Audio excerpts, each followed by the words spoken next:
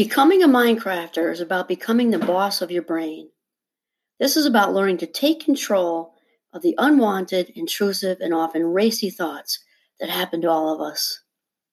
It's also important to realize that, like anything else, anxiety is a spectrum, with one end being someone who may have some nervous thoughts on some days, while at the other end, there may be someone diagnosed with generalized anxiety disorder, phobias, panic disorder, or OCD.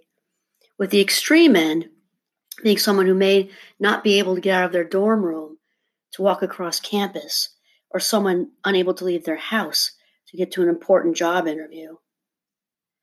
It's also important to realize that many people land in the middle of this spectrum, sometimes diagnosed, though often undiagnosed, and managing somehow to function, yet thoroughly exhausted from what it takes to hold it together each day.